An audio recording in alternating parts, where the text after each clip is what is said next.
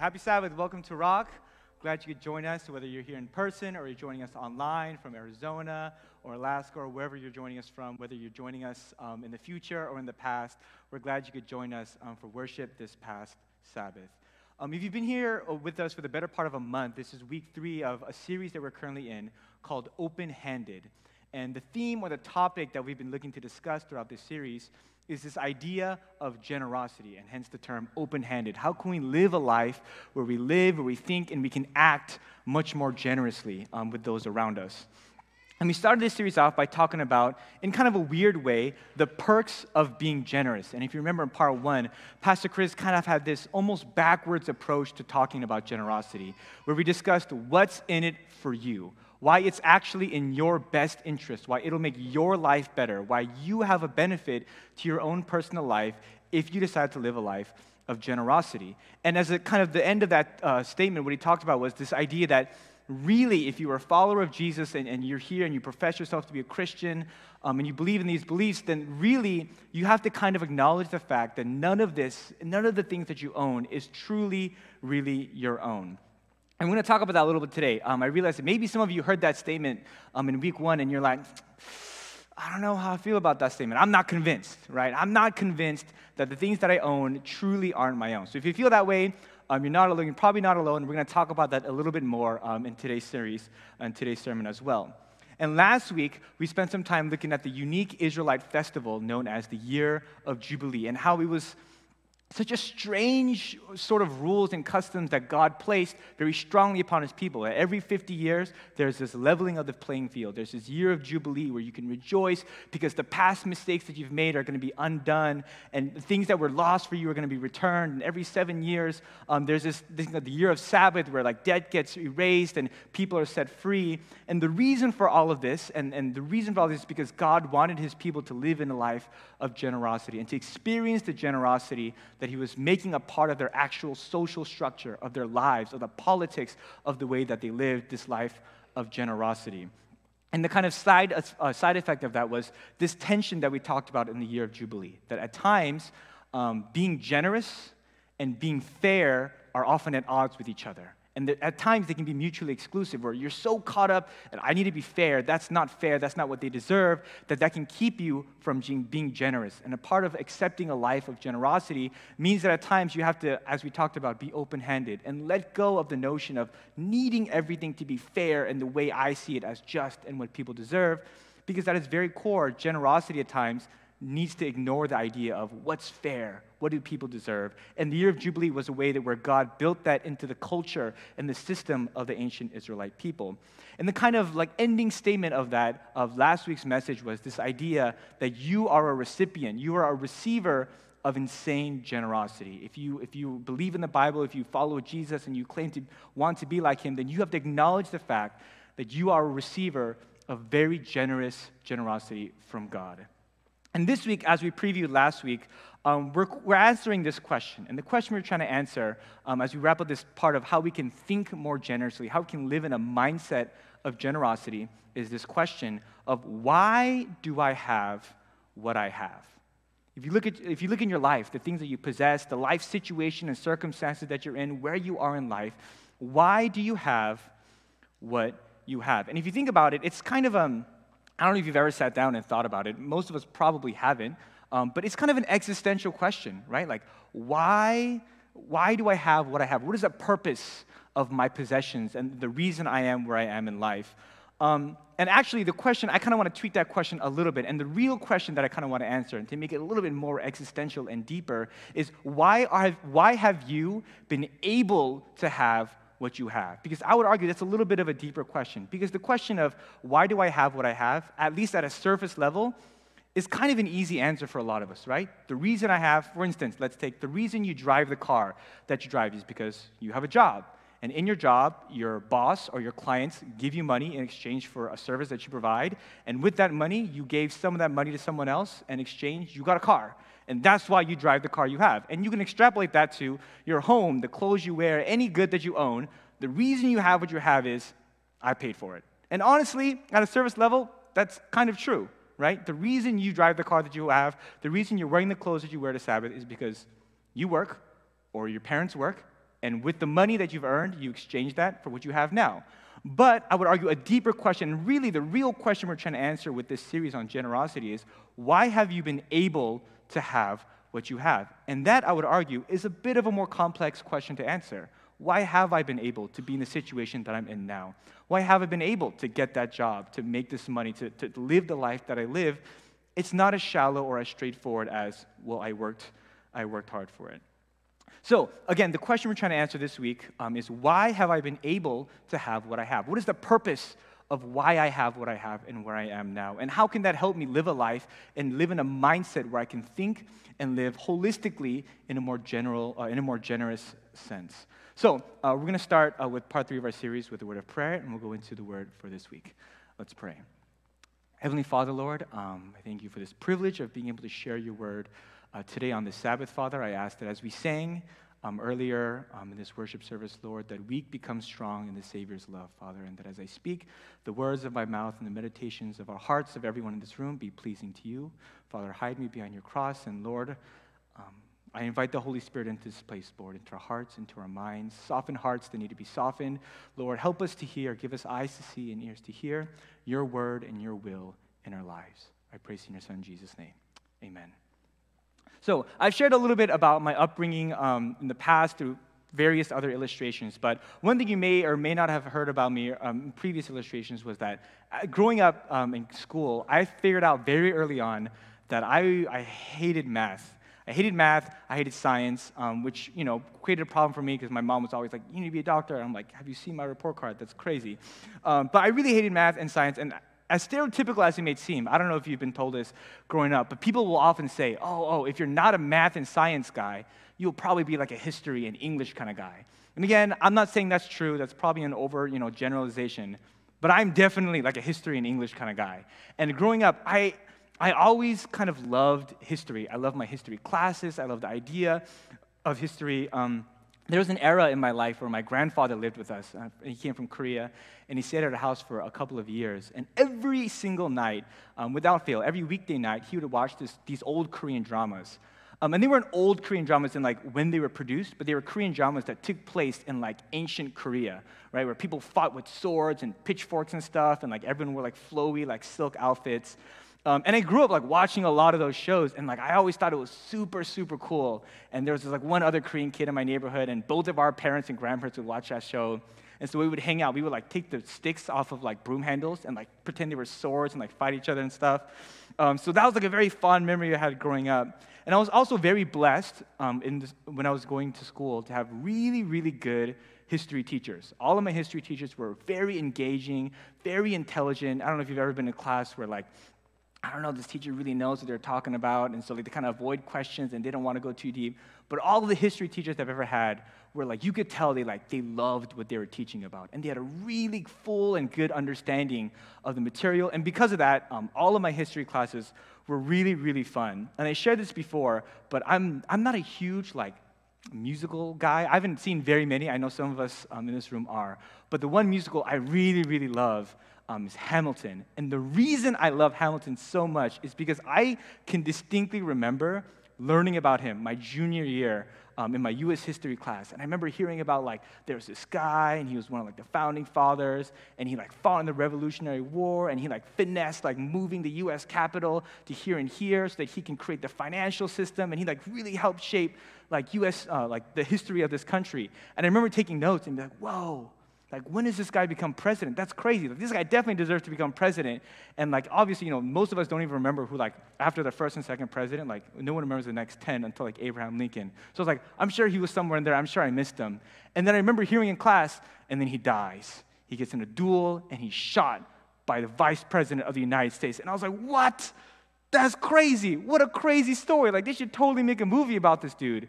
And they kind of did. And that's crazy. And I still remember, because of that, I fell in love with that musical. But again, growing up, I just had so many fond memories and experiences with history, and especially within the educational system. But I also had a lot of friends, and maybe some of you in this room can relate to this, that absolutely hated history classes, and they hated their teachers, they hated the class itself, and a lot of the critiques they had of it was I just feel it's the dumbest thing ever. Why do I have to learn about things that already happened, but people that have been dead for such a long time, it seems highly irrelevant. And I feel like a lot of the stuff that we learn in history class is like trivial information, like a fun fact. Oh, did you know this person lived from this to this, and they did this? Wow, amazing. But largely the critique was, it seems very irrelevant in my life. Like, why do I need to learn about European history? I've never even been to Europe, right? And a lot of the critiques that they had was, it doesn't seem very relevant for my life today. It's cool, it's interesting, sure, it's like a story of something that happened to someone a long time ago that's now dead, but I don't really see the relevance for it in my life today.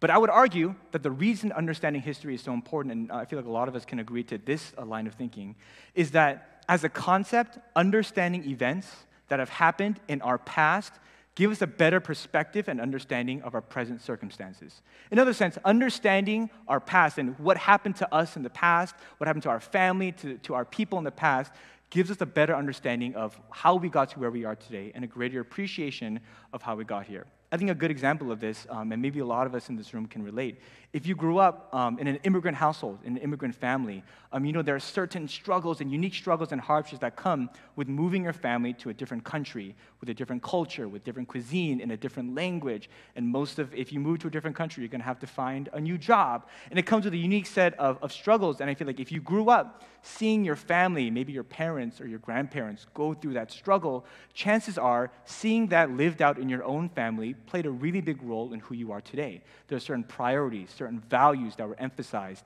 And chances are, because of the way you're raised and because of that immigrant lifestyle of moving and adjusting to a new place and finding community and struggling to fit in, and whatever comes with that, it probably shaped a lot of the major life decisions you made down the road. And it largely shaped who you are today. You are where you are today if you understand how those things played an influence in your own life. And on top of that, I feel like it's just a really powerful experience to hear the story of your own family, of maybe your parents or grandparents, who made the sacrifice in the journey that they've made for you so that you could get to where you are today. And it definitely gives you a better appreciation and an understanding of your own story, who you are, how you got to where you are, and why you have what you have. And in a broader sense, another way you can see this play out is in the world of psychology. And if you ever go into therapy or counseling, one of the first things your counselor or therapist will ask you is, what are some defining moments in how you were raised in your childhood? Because chances are, your past, your own personal past, your history, the way you were raised, those impactful memories you had in your life that really stick out to you, probably played a big role in shaping the person that you are today. So whether you love history or not, I think we can all agree with that concept, that idea of, yes, while other people's history and what happened in World War I, whatever, may not seem relevant, but truly, at least for your own personal life story, understanding how you got to where you are plays a big role in helping you understand either where you're going or why you're here, and at the very least, it helps you appreciate the position that you're in today. How we would get to where we are today. And the concept, to tie that into what we've been talking about, again, the theme we've been talking about, the topic, is this idea of generosity, how we can live a little bit more generously. And again, the question we're specifically trying to answer in today's message is, why do I have what I have? Why have I been able to have what I have? And what that tells me about what I'm supposed to do with my possessions and where I am in life. And again, I think that question is best answered by looking at our own past, looking at our own history. And if you look back to, okay, how did I get here? Okay, well, how did I get there? How did I get there? And if you go back far enough, we're going to save us all enough time and just go back to the very, very, very beginning, where it all happens and where it all takes place. And where I want to take us to begin to add that biblical connection is to the very first chapter of the Bible. If you're unfamiliar with the Bible, Genesis is the first book of the Bible, and in the first 2 chapters of the Bible is the story of how everything was created, of how the world was created, and how God played a role in creating. We call it the story of creation. And for those of you where it's been a while, or maybe you're unfamiliar with the story, or it's been a while since you've been in the children's ministry Sabbath school, we'll give you a quick spark notes of what happens in the 6 days of creation. On the first day, God creates light. The next day is a separation between the waters and the sky. The third day, he creates dry land out of the water, and on the dry land, there's vegetation, fruits, vegetables, plants, all that stuff. On the 4th day, he fills the sky with the sun, moon, and stars. The 5th day, you get sea animals. 6th day, you get land animals. And at the end of the 6th day, famously, God kind of takes a break in how he's been creating things. Everything up until now has been he just vocalized things. Let there be, and there was. And at the end of the sixth day, he kind of takes a break from that pattern, and he very intimately, with his hands, creates Adam, or mankind, or humanity, the first human being to walk this earth. And at the end of the sixth day, you see the first human ever created, and with that, creation is essentially finished. And on the seventh day, God just reflects and takes a break, and he gave us a Sabbath.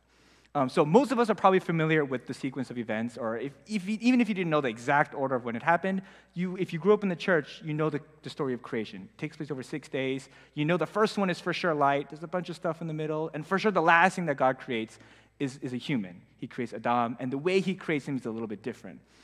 And there are a couple different schools of thought when it comes to the significance of humanity and human beings being the last thing God created.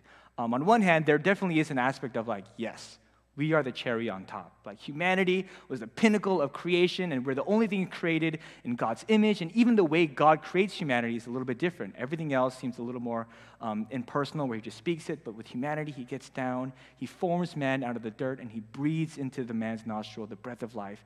That's significant, right? That just goes to show how important we are in the story of creation, and we're also the only things made after God's own image. Yes, the reason we're there is because, again, that concept of best for last. We are the pinnacle of everything God created. And while I'm sure there's some truth to that, I think at least for the purposes of our message and the theme we're talking about, generosity, I think there's another maybe slightly overlooked definition or reason as to why it could be that humanity and mankind was the last thing God created in the creation story. When you look at it, because humanity was the last thing God created, by the time Adam came to and he was conscious and he was alive, everything was already done. The world was completed. Everything, there was nothing more to be created. God was done with the work. And in a sense, because of that, there was really no way for Adam or humanity to ever make the claim, yeah, I did this. I created this. Because by the time he was done, to use Jesus' words, it was finished. The completed product was then handed to Adam and say, hey, I made this for you. I made the animals, the trees, the separation of, you're going to learn all this later, but I made all of this, and I'm giving this as a gift to you. And because Adam was created at the very end of creation, there was no way that he could rationalize any sort of ownership over all of this because he literally did not exist. Humanity had no part in any of creation. They weren't part of the brainstorming process. They didn't do any of the heavy lifting of creating the mountains or the rivers. All of it in its completed form was handed to Adam on a silver platter. And God says, hey, I made this, but I want to enjoy this with you. And I'm going to spend a little bit of time, if you look at Genesis chapter 1, verse 28 to 30, I'm just going to read essentially the first words that God tells Adam after Adam has been created. Then God blessed them and said, be fruitful and multiply, fill the earth and govern it, reign over the fish in the sea, the birds in the sky, and all the animals that scurry along the ground. Then God said, look, I have given you every seed-bearing plant throughout the earth and all the fruit trees for your food. And I have given every green plant as food for all the wild animals, the birds in the sky, and the small animals that scurry along the ground. Everything that has life. And that is what happened. These are the first words that God gives to Adam, and first words he gives to humanity as they come to existence. And this is essentially ground zero for the relationship between God and humanity. He says, hey, welcome to existence. This is how I want to start the relationship off. I have given you all these things, right? The words that God uses, again, to emphasize the two main parts in this is, I've given humanity, these animals, all these things to enjoy, right? You did not create any of this. I made it, but I'm going to give this to you. I want you to enjoy it. Again, re-emphasizing what we talked about earlier. I made this, but I'm going to give this to you so that you can enjoy this as well with me. This is a gift that I am bestowing upon you. I did all the work, but I do want you to enjoy this as well. There is definitely that sense in the language that God uses. I have given you these things. And the second thing I think is much more interesting, and it's found in essentially the first recorded words that God gives to Adam. The first word God says is, be fruitful and multiply. Be fruitful and multiply. And while on the surface it simply means, it kind of just sounds like God is saying, all right, now start a family. All right, start a family, there's only two of you, let's make more, right? And while it can just seem like that, I think there's a more significant, deeper truth to what God was actually conveying to Adam again, these are the first words that God is choosing to tell this person that he just created. Be fruitful and multiply. And I think what God is trying to share with Adam is this concept that, hey, I have given you a very, very generous gift, right? Look around. This is all yours. And now I want you to take what I've given you and share it with others. Be fruitful, multiply. Yes, this is yours, and I'm letting you have this, have ownership of this, but I want you to share this with others. Don't keep this generous gift to yourself. Be fruitful, multiply. Share this with your offspring, with Eve and everyone else. I don't want you to keep this to yourself. And this is essentially the first command, the first imperative statement that God gives to humanity is basically that it should grow and it should share the goodness that God has generously provided for them. Again, I think those two truths are very stressed in that first statement that God chooses to say. A, I made this. You didn't make this, I made this, but I'm giving this to you. And B, now that I've given this generous gift to you, I want you to share this with others. I don't want you to just keep it to yourself and so that there's more for yourself. I want you to grow and multiply and share this gift and this experience and the fruits and the labors with those around you. I think those are the two main concepts that are reflected in the first thing that God tells to humanity after it's been created. And in a sense, it's not only a reflection of God's generous character, I think it is, and I think it reflects that how strongly God emphasizes through his own character and his actions the importance of being generous and sharing, but I think it also reflects a little bit of what God's purpose for humanity is. The main mission, the first command, the first thing that God tells humanity to do is that we are created to give and to share this gift that he's bestowed upon us. And I understand that this concept of God telling Adam and Eve to be fruitful and multiply, it's usually talked in the context of like companionship and fellowship and, to combat loneliness. And while I do think there's a lot of truth to that in the reason God created Eve and all, but I do think there is a deeper meaning to just, start a family. Because by definition, when God tells them to be fruitful and to multiply and to grow, as we talked about in the series, this concept of open-handedness, he's telling Adam, don't hold on to this. This isn't just yours. This whole awesome thing, this paradise that I've created for you, I don't want you to keep it to yourself. You have to let go of it, right? And by creating more and multiplying, by definition, he gives up part ownership of this garden, and he shares it with those around him, with his offspring, with essentially all of humanity. And that is essentially almost like the mission what God gives to humanity when it first starts. Which again, it doesn't make sense when you acknowledge, so you can't ignore the fact that in telling Adam and Eve to grow humanity, by definition, they have to give up some things of themselves, things that they once owned, to give to others, and to let go of the notion that this was theirs and theirs alone. And so from the very beginning, we see God instilling this idea of living a generous life, of giving good things, but the reason I'm giving you these good things is that you can share that with others. And if you follow along the story of humanity and you skip forward about 12 chapters into the future, right? Genesis chapter 12, you're introduced to a man named Abram, or Abraham, as he's later called. And this character, this family that God selects, he calls Abraham and says, I want you to leave your family. Leave your hometown, leave what you're comfortable with, leave your extended family, and go somewhere else. And this is what he says in Genesis chapter 12. The reason I want you to go to a foreign land, the reason I want you to go somewhere else and leave your current surroundings and be a little uncomfortable is, Genesis 12, chapter 2, I will make you into a great nation. I will bless you and make you famous, and you will be a blessing to others. I will bless those who bless you and curse those who treat you with contempt. All the families on earth will be blessed through you. And again, we see a very similar mission and purpose in the story of Abraham that we saw back in the Garden of Eden, where God says, hey, I'm choosing you and I'm going to bless you immensely. And if you follow the story of Abraham, through any biblical or worldly measures, this man was blessed. He was very, very blessed. He was very wealthy. You see God intervene in his life and pull him out of difficult situations. He definitely had God's blessing, protection, and providence all over his life from beginning to end. And the reason God says, I'm going to do that for him, he says, I'm going to bless you immensely. But the reason I am blessing you is in the hopes that through blessing you, I will bless others around you, and that you will take the blessings that I've given to you and share that with those around you. But when you read his story up until his death, he dies and his children continue on his story throughout the book of Genesis, and you were to ask yourself the question, were all the families on earth blessed through Abraham? You would most likely answer no. Nah, not really, right? He dies, and Abraham dies, and his wife is buried, and his children carry on the story, and a lot of suspicious things happen down the road. But I don't think you could really say, like, yeah, Abraham blessed everyone through his blessing from God? You couldn't really answer that question. And as you continue on the story of the Bible, you're like, is this family blessing the world? Kind of, sort of, not really.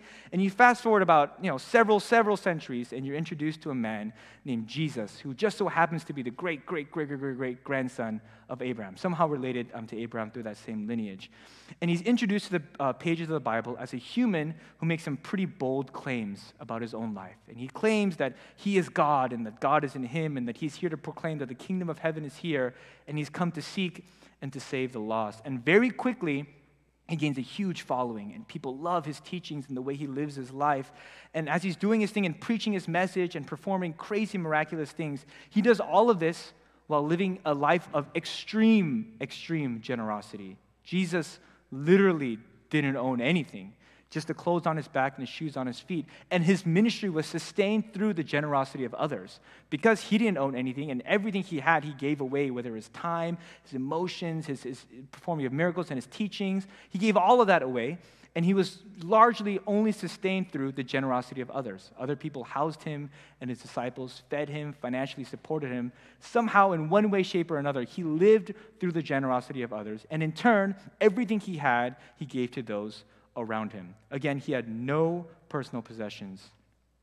And at one point in his own ministry, he turns to his followers and he tells them that if you truly believe that I am who I say I am, and that I am from my ancestors, I am who I am, I've come from this line, and all the claims that I'm saying about myself is true, if you truly believe that I am telling the truth in all these claims and all my teachings, then in the same way that I've been generous to you, and that I've given myself to you, and I've loved you, and I've shared my entire being with you, I am asking that you're generous with others in the same way. In the same way that I've given myself to you and shared my entire life, my entire human existence with you, I'm asking that you share those in the same way with those around you.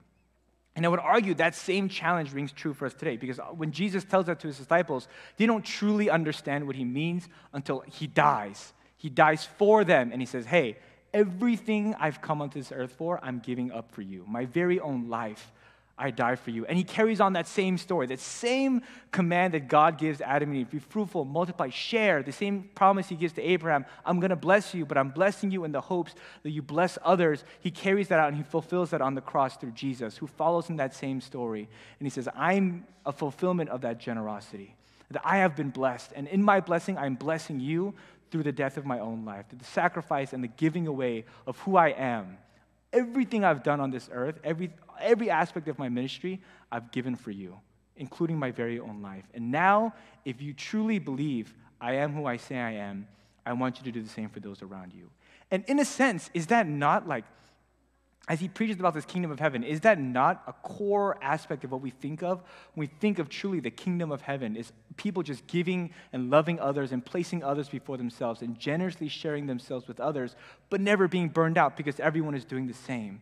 And I think the challenge that Jesus gives, 1,000, 2,000 years ago rings the same and true for us today as followers of Jesus, that essentially at the core purpose, a core value of humanity's existence is that we are created to share and bless others through the blessing received. And so to answer that question that we've talked about, if you look at the Bible and you go back far enough to how did I get here, but how did they get there, how did this all begin, the answer to why do I have what I have, why have I been able to have what I have, the biblical answer, the answer that Jesus gives us in the Christian view, the historical answer, is you have been given what you've been given so that you can bless others. The reason you have your possessions, the reason you're able to be where you are, is so that God has blessed you so that you can bless those around you. That is why you have what you have. And to tie those three concepts we talked about, nothing, if you truly believe in Jesus and you believe the truth of Scripture, nothing you have is truly yours, because this was all a generous gift bestowed upon you. You didn't earn it, as to quote the famous song, we couldn't earn it, we couldn't deserve it, but still, God gave himself away. God gave his creation to you. He says, this was mine, I created it, but this is now yours. You did nothing to do this, but I want to give this to you. And two, we are the receivers of insane generosity. Through every aspect of the Bible, God is generous in so many different ways. And three, the reason you have been a receiver of such generous generosity, of so many blessings, and I think For any one of us in this room, if you just, the simple exercise of sitting down and thinking about all the blessings God has given us in our own lives, despite where we may currently be, I think most of us would come to the conclusion, I've been pretty blessed by God.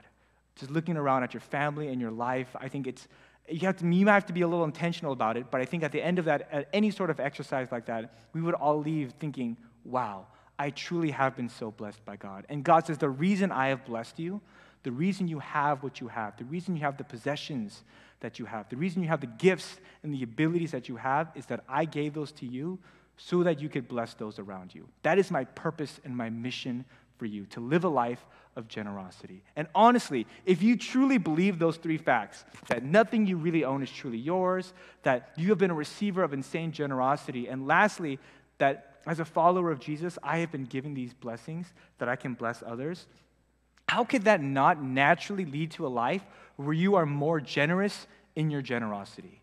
And that's kind of the challenge I want to, and it's kind of a weird, double repetition, but really, I truly think if those three facts were in your soul, you truly believe those three things. None of this is really mine. This has all been a gift and a blessing from God. I've been truly blessed by God, and He's been so, so good and generous to me. And the reason He's been so generous to me is so that I can be generous to others. How can that not make you be more generous in your own generosity, to give more? Not just financially, but through your energy and your time and living a life where others come before you. At the very core, we sing this song so much in church. We sang this 3 weeks ago at our FNL sing-along. It's your breath in our lungs, right? The first line of the chorus of Great Are You, Lord. And we sing that all the time. And as Christians, that's part of the generosity. We truly believe our very own existence, our very own life, the fact that we're here today is a generous gift from God. It's God's breath in our lungs. So we pour out our praise to Him. And an extension of that, God calls us, then I want you to live for others and be more generous. That's why you have what you have. If you've ever wondered, why am I in the position? Why do I have what I have? God's answer to that is so that you can bless others and that you can be more generous in your own generosity. Let's pray. Heavenly Father, Lord, I just want to thank you for this truth that you've given to us, Lord, and the fact that you are who you say you are. And at the very core of your own character is a God that is so generous to us, Lord, that our very own existence, that the pages of history, we're introduced to you as a God that gives us a gift. That's the first thing you do for us, God. You give us this gift of creation, this garden of pleasure where everything is perfect just because you want to share it with us. And you want us to share it with those around you, Lord. But I understand that for a lot of us, myself included, this challenge of being more generous and truly understanding these truths is probably easier said than done. It's easier to say, I want to be more generous, I'm going to be more generous. But it's harder to live our lives as if those truths were actually real, Lord. So, Father, I ask that you give us the strength, the humility, the truth, the wisdom in our lives to realize that it's truly in our best interest to live a life of generosity, to remind us on a daily basis, Father, Lord, and forgive us when we forget that this truly has all been one giant, generous gift from you to us, Father.